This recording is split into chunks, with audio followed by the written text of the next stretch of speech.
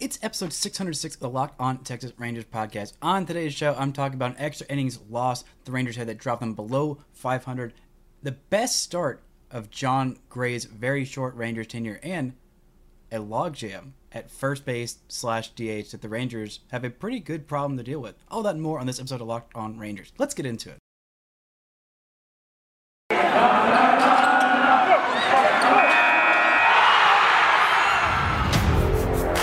You are Locked On Rangers, your daily Texas Rangers podcast. Part of the Locked On Podcast Network, your team every day.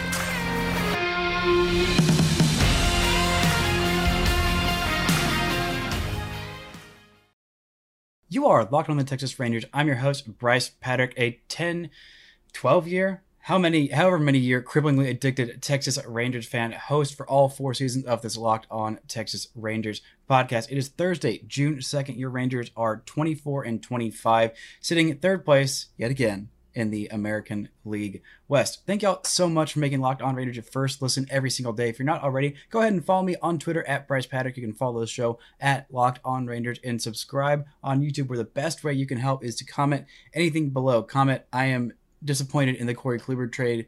Comment, Eli White made an amazing catch and I'm still not over it days later. Or you can comment, Sam Huff can hit a home run to the moon, because I'm pretty darn sure he can, because he did.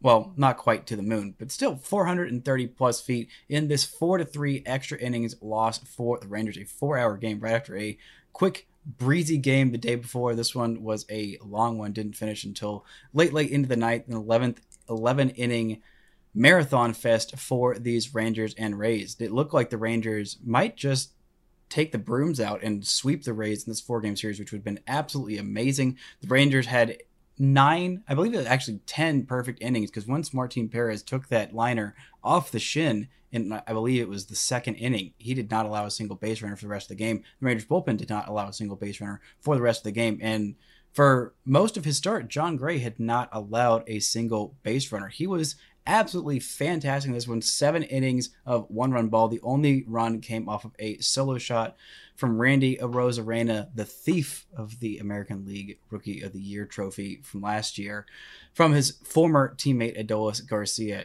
No, I'm still not over it. 12 strikeouts, 2 walks.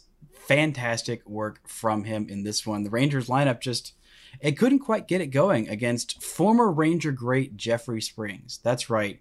Jeffrey Springs is on the Rays. In case you forgot, he was a 30th round pick by the Rangers many years ago. Came up in 2018, had a really solid year for the Rangers that year, and then was not great in his next year. A 3.38 ERA in 18 games for Texas, 32 innings in 2018, a 6.40 ERA in 25 games in 2019.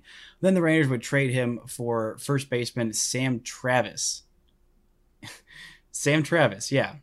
It went that well in 2020, right after they DFA'd him for the last time. But this was a solid game overall. Nathaniel Lowe and Sam Huff were the big heroes in this one. Nathaniel Lowe, after he hit a home run off of Jeffrey Springs, screamed out, "That's what happens when you F and throw at my face," except he didn't say F, and he said the actual F word, which this is a family-friendly podcast, so I'm going to keep it PG on this one. And after the game, he said, "Yeah, I don't have any ill will towards Jeffrey Springs. I'm sure he's a nice guy and a great teammate." They were actually never on the same team because the year that Springs first came to the Rays was actually, I believe, the first year that Nathaniel Lowe was on the Rangers. So they never overlapped on the Rangers or the Rays. So, Levi Weaver confirmed that, yes, Jeffrey Springs is a good dude. But all in the heat of battle kind of thing. And it was a nice home run for him, a multi-hit game for him. His 4th home run of the season, a solo shot. Both the home runs in this one were solo shots. Sam Huff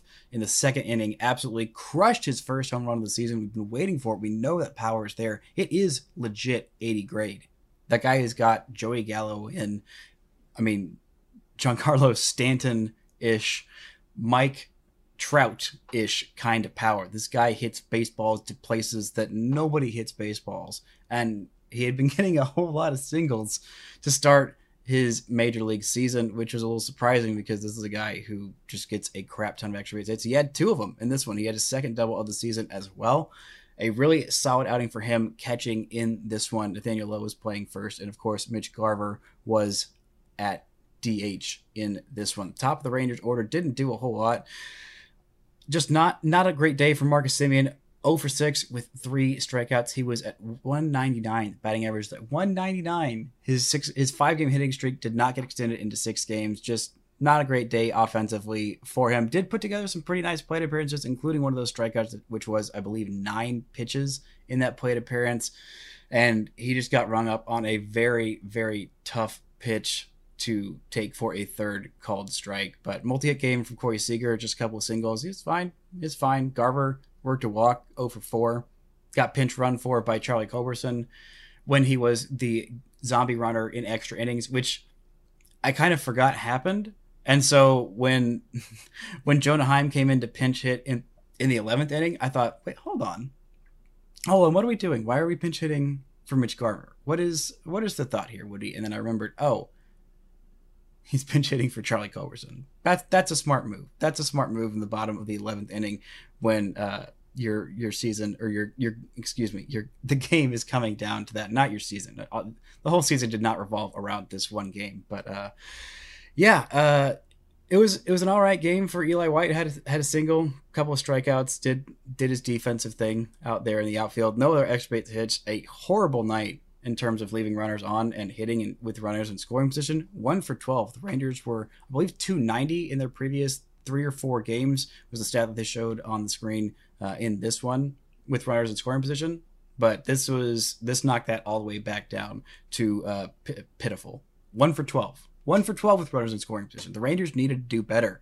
They needed to do better, especially in extra innings. They only got the 1 hit in extra innings. They only scored 1 run in extra innings. And of course that came from Adolis Garcia, who to that point had a pretty rough day at the plate, was I believe 0 for 4 with 3 strikeouts to that point, but did single home a run and tie up the game in the bottom of the 10th inning, extended to the 11th inning. But this is not a great day for Dennis Santana. He is normally the Rangers' go-to guy in situations like this with runners on base. He is their extra innings guy because you start with the stupid zombie runner, which, again, in case you didn't know, it's happening all season. The zombie runner is happening all season. They're going to talk about it, and I believe take it out of the game next year. But for now, this is the stupid crap that we have to deal with because there are more important things to argue and hassle over to get the season starting kind of close to on time, at least before the month of May, which I'm very glad that they did. But anyway, not a great outing for him. He did allow a pair of runs in this one. Only 1 hit though. That's kind of tough luck when you start with runners on second base and everything, but it was just not a super clean 11th inning. The 10th inning run, I don't blame him for as much, but the 11th inning, Ji-Man Choi, he gave up some pretty hard contact to him. He doubled and scored Harold Ramirez, and that was what ended up being the difference in the 4-3 loss. And he was at least able to stop Ji-Man Choi from scoring when he was on second base. But again, the damage was already done. He already allowed a couple of hits. The Rangers did their best. They had the top of the order come up in the 11th inning, but Marcus Semien popped out to Ji-Man Choi. Corey Seager flew out to Manuel Margot, who's having a really, really great season, by the way. And Jonah Heim came in to pinch hit, and he struck out swinging. So, yeah, not a great way to go. Not a super great day for the top of that Rangers order, but it was a great day for Nathaniel Lowe and for Sam Huff, who are both first base / DH, but also Sam Huff is catching pretty well, and so is Jonah Heim. The Rangers might have the best catching core in all of baseball. I'm going to talk about that. And the great, great start for the Rangers.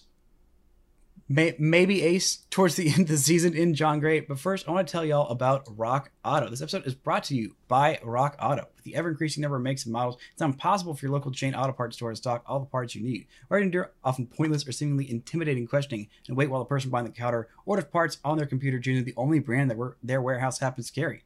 You have computers with access to rockauto.com at home and in your pocket. You can save money and time when using rockauto.com. Why do you spend up to 30, 50, even 100% more for the same parts from a chain store or a car dealership? Rock Auto is a family business serving do-it-yourselfers for over 20 years, and they've got reliably low prices that are the same for everybody. Go explore their easy-to-use website today. Find the solution to your auto part needs. Go to rockauto.com right now. See all the parts available for your car or truck. Right, Locked On in their How'd You Hear About Us box so they know we sent you. Amazing selection, reliably low prices, all the parts that your car will ever need at rockauto.com.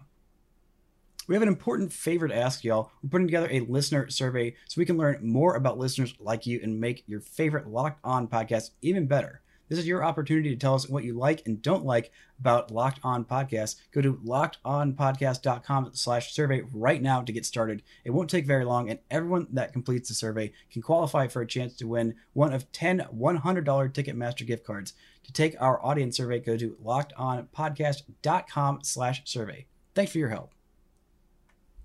So, how badly needed was that Jon Gray start? Well, it was very badly needed. It was extremely badly needed. He has not had a great start to his Rangers tenure. He had 2 IL stints in his first 2 starts for the Rangers, which even in those starts did not go super well. He had not had an outing where he had gone more than 6 innings in this season. This is his first outing of the season. His last 2, he did go at least 6 innings. And so as of late, he has been much better in terms of going deep into games, but his last start against Oakland was just not great. It was not good enough against a team that the Rangers have been dominating that entire series. 6 innings, 5 runs, 5 hits, 3 walks, just was not good enough for the Rangers in that one. Before that, he had a really solid start against the Astros, which at that point was his best start of the season. Only 2 runs allowed in 6 innings against the Astros in Houston.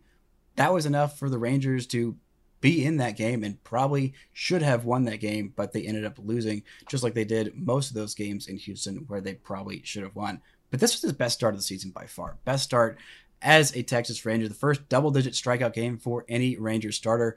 By far the most strikeouts he's had in any game so far this season. Only 2 walks. Did allow the 1 home run. That was fine. It was just a solo shot.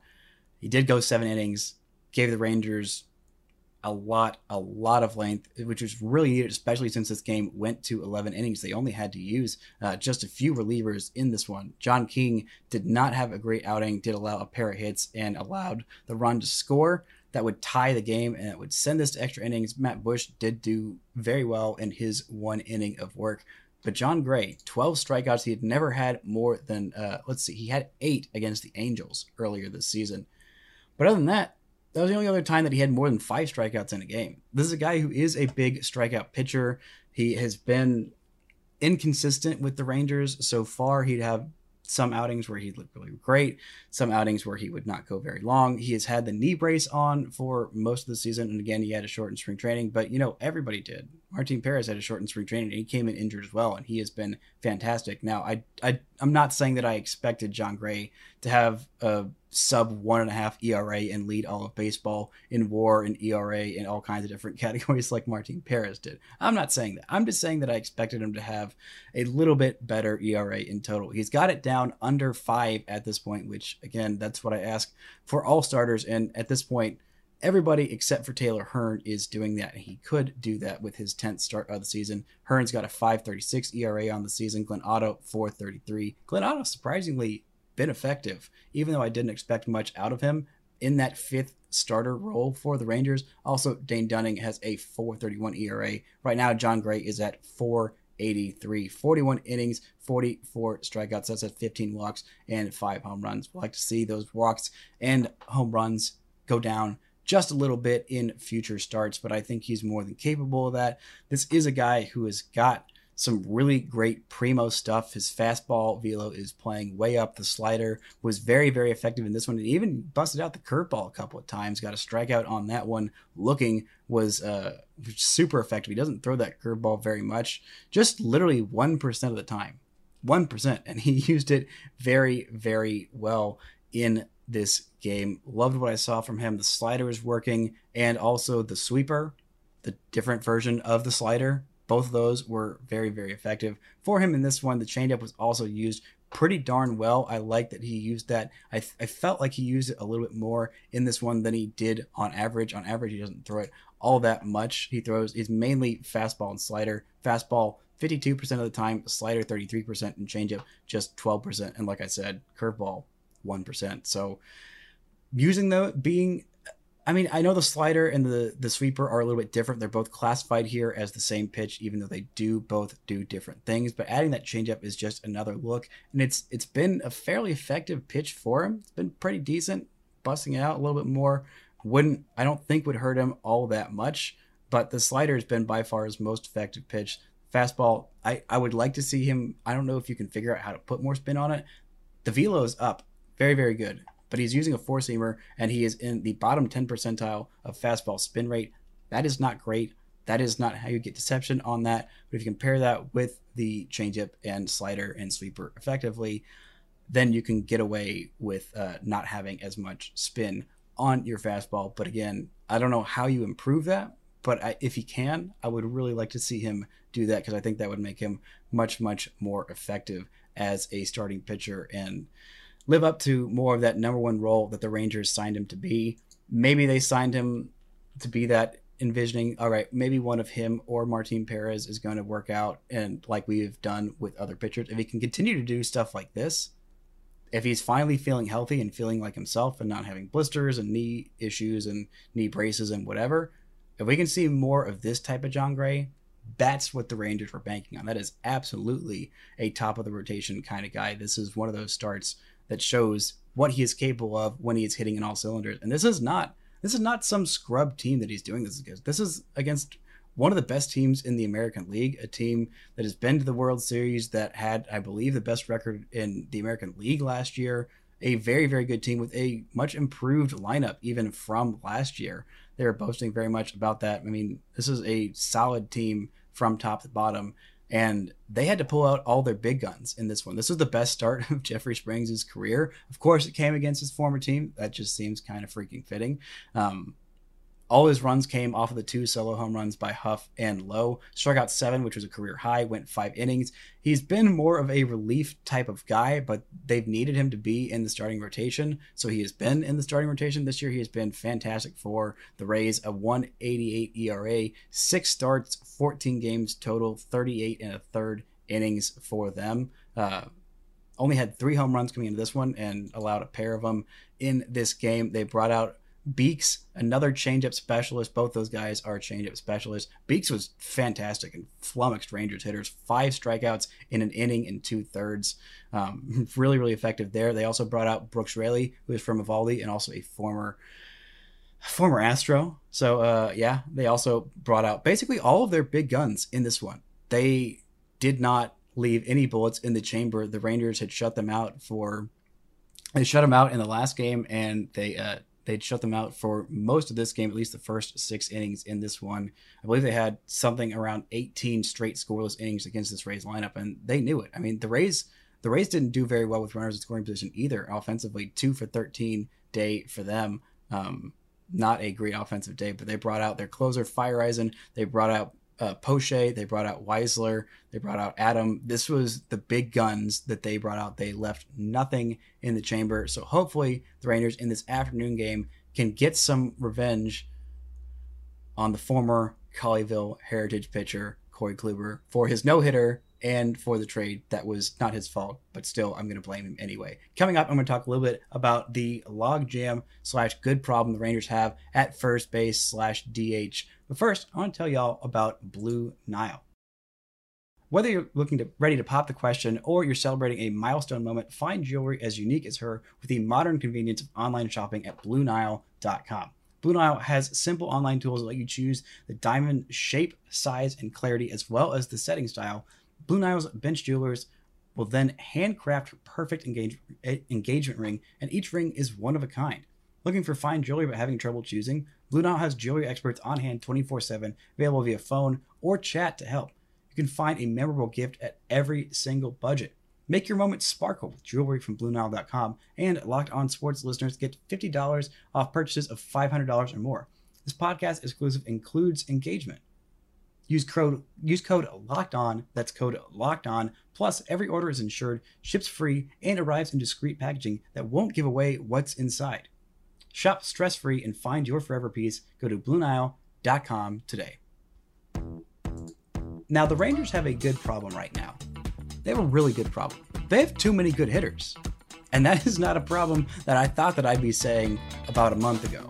In April, this lineup was dreadful. It was a real problem, and first base / DH was a real problem. They had Willie Calhoun, who was not performing up to expectations. They had Nathaniel Lowe, who was very much not performing to expectations. Sam Huff was not quite up, but they did have catcher, and those catchers were pretty much performing about where they expected him to. Garver didn't have the best start to the season. He was all right, but Chaim has been crushing it from the freaking start. And at this point, they've got 4 really good hitters for the DH / first base / catcher role. And all of them performing really well at this point. Nathaniel Lowe, over his last 15 games, has been crushing it. He has been absolutely crushing it. 52 plate appearances at that point, 3 home runs, 5 walks, slash line of 308, 368, and 538. In his last 7, he's been even better. 2 home runs in his last 7 games, 2 walks, 333 on base, 379, and slugging 667. That is the kind of production that you want from your offense first baseman. That is what will keep you in the lineup. And it's not like his splits are, okay, well, this guy can only hit against lefty, or it can only hit against righties. It's been kind of the opposite. He's been hitting very well against left-handed pitching so far this year. In 53 plate appearances against lefties, he's got a pair of home runs, slugging 520, OPS of 841. Against righties, he has not been doing as well. 123 plate appearances there, does have the same number of home runs in like more than double the same amount of plate appearances, has an on base of 317, slugging just 319. That's an OPS of 636, which is 150-ish, 145 points lower than he's hitting against lefties. So nice to see him hit against lefties. Would also like to see him mash some righties. But okay, well, you got a right-handed hitter who's playing a little bit of first base in Sam Huff. Surely he's doing better against lefties than righties as well. Nope, he's also got opposite splits as to what you would think. In 27 plate appearances against righties, he got an OPS of 982 against lefties in 19 plate appearances. So again, all very small sample size for Sam Huff. He's got an OPS of 816. Still doing very well. Much higher OPS now with that game with his first home run and his second double of the season. So for the season, Huff's been fantastic. 14 games, 46 plate appearances, OPS of 913. That is fantastic. That's what you're loving to see. But again, the same concern that I had about him is still there. He doesn't walk a whole lot. Would like to see him walk more than 2 times in nearly 50 plate appearances. Really would like to see that number come up. Would really like to, especially with 12 strikeouts in 46 plate appearances. So strikeout rates come down just a little bit. It was pretty darn high. It was around like 36-40%, which is not great, but is livable when you've got an OPS around 900, which is about what he's got. He's also catching and doing a fairly good job at that.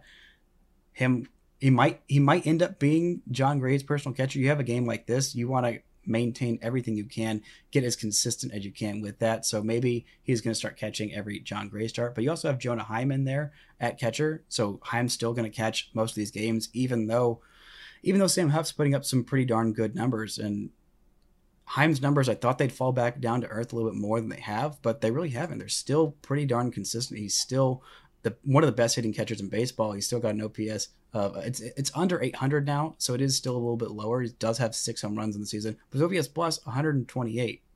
That's really darn good. And the Rangers catching tandem is fantastic. And since he's come back off the IL, Mitch Garver has also been on a freaking tear as the Rangers DH. Not a super great game in this one, but still over the last 7 games, he's been doing much better. He's slugging 741 over his last 7 games with an on base of 355. And a batting average of 296. He's also slugging over 575 in his last 15 games.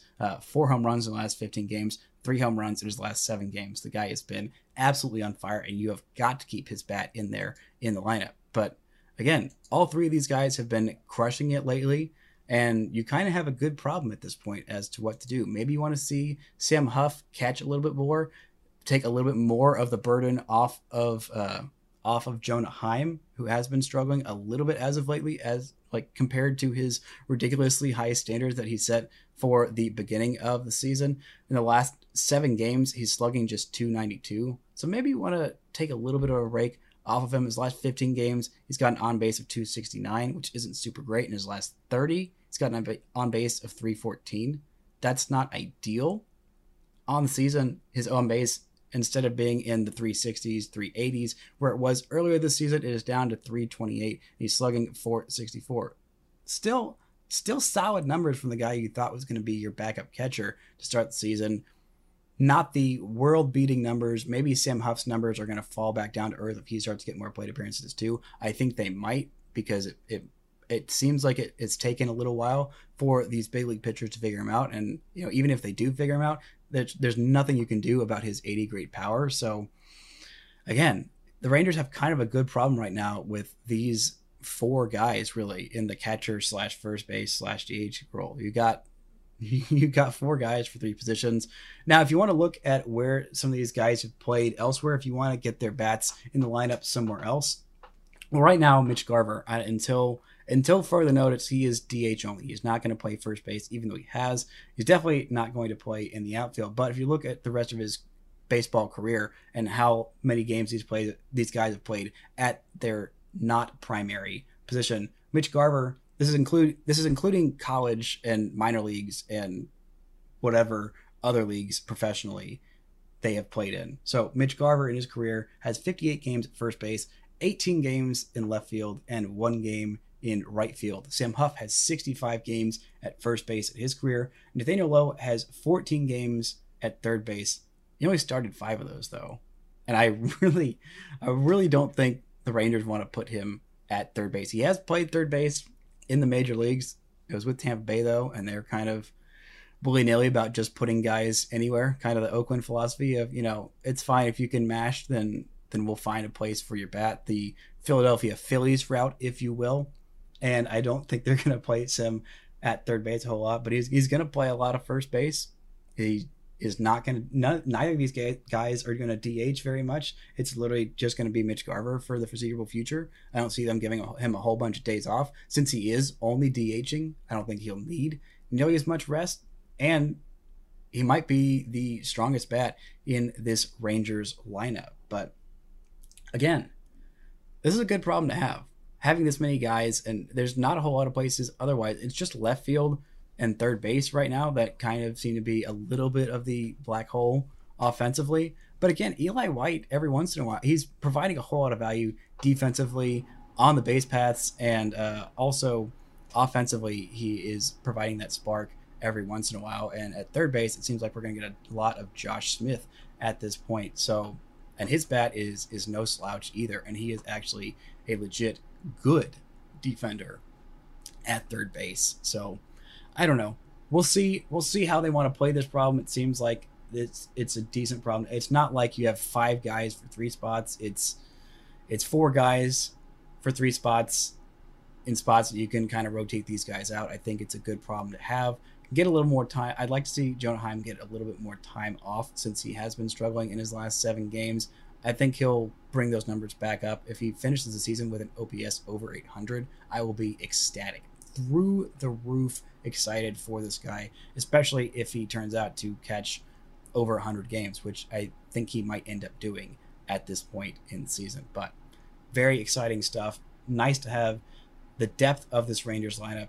And we're going into the 50th game of the season. On tomorrow's show, I'll talk about this afternoon game against Corey Kluber and a little bit of a bigger picture look at where this Rangers team is through 50 games. But first, I want to give a really quick minor league update, some games of importance that have happened over the last couple of days. Jack Leiter had a career high 8 strikeouts in his last start, which was it was a weird start. It was a resumed game, so he started even though he wasn't the starting pitcher. Cody Bradford worked 1 shutout inning, and they played a double header. I believe it was yesterday. Leiter went 5 2/3 innings, did not allow a single run, walked 3, 4 hits, 8 strikeouts in just under 6 innings. And boy, that curveball was nasty. I'm pretty sure 6 or maybe even 7 of those strikeouts came on the curveball. He was getting it for called strikes, dropping it right perfectly at the bottom of the zone, getting it for swinging strikes. Also got a strikeout on 95 up and away off the plate, completely out of the zone, got this hitter to chase. I don't know what he set him up with, but whatever it was super, super effective. And that curveball is absolutely disgusting. Zeke Duran had his 22nd double of the season. Dustin Harris had his 9th homer and 9th steal of the season yesterday. And Spencer Howard in AAA pitched 5 shutout innings, allowed 3 walks, and struck out 6, while Willie Calhoun had a 3-hit day, which included a pair of home runs. That is nice to see. He has not been doing super well in the minors so far this season, but positive update there. Really liked seeing Spencer Howard throw 5 innings at all. That was encouraging. And also not allow any runs or any home runs, which has been a big, big problem for him. Curious about the pitch mix that he used. Would like to hear from somebody who was there. They saw him and knew what kind of pitch mix he was using. But again, no matter how many pitches he was using, even if he just used the fastball, which I can't imagine you could get away with fastball only and throw 5 shutout innings in AAA. But again, very encouraging stuff from the minor leagues. Guys, that's going to do it for this edition of Locked On Rangers. Thank y'all so much for listening. Hopefully on tomorrow's show, for your second listen of the day, you can listen to Paul Francis Sullivan and his Locked On MLB podcast, the best daily podcast in all of baseball, just covering all of baseball. Hopefully trying to coordinate with them to record sometime today for tomorrow. If not, I will try and get it recorded on the weekend with him. It'll be in the Locked On MLB feed. Go check that out. Just keep apprised of my Twitter account. I will let y'all know when that episode's coming out and when we record. Thank y'all so much for listening. And until next time, don't forget to enjoy baseball.